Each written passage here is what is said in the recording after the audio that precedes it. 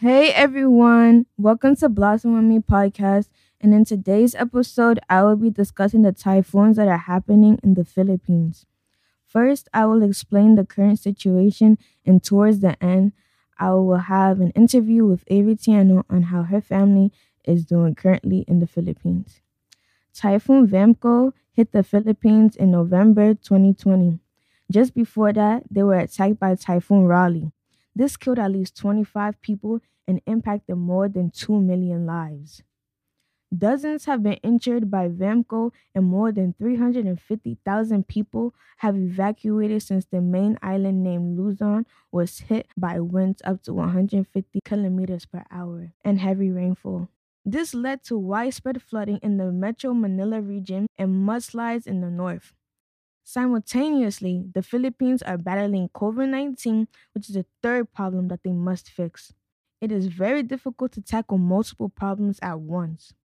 The President Rodrigo blames climate change on the current situation. Rising global temperatures are higher than usual, which is making it so that natural disasters happen frequently. The Philippines have many natural disasters, but they weren't ready for Typhoon Vanco.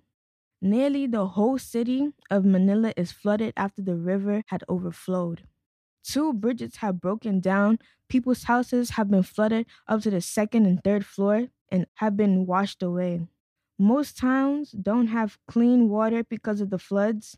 Looting has also been a problem, and people have been concerned about that. Also, there is plastic debris everywhere, hanging onto trees, houses, and around bridges. Another problem is that gymnasiums, town halls, and other places have been used as COVID 19 testing places. The government has noticed a rise in COVID 19 patients as well.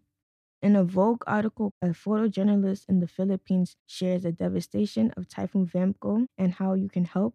It states that people should start believing in climate, and places like the US should help combat climate change since it is impacting many people. The Philippines needs more global coverage so that people know what's going on. When asked, how is your family being impacted by this? Are they safe?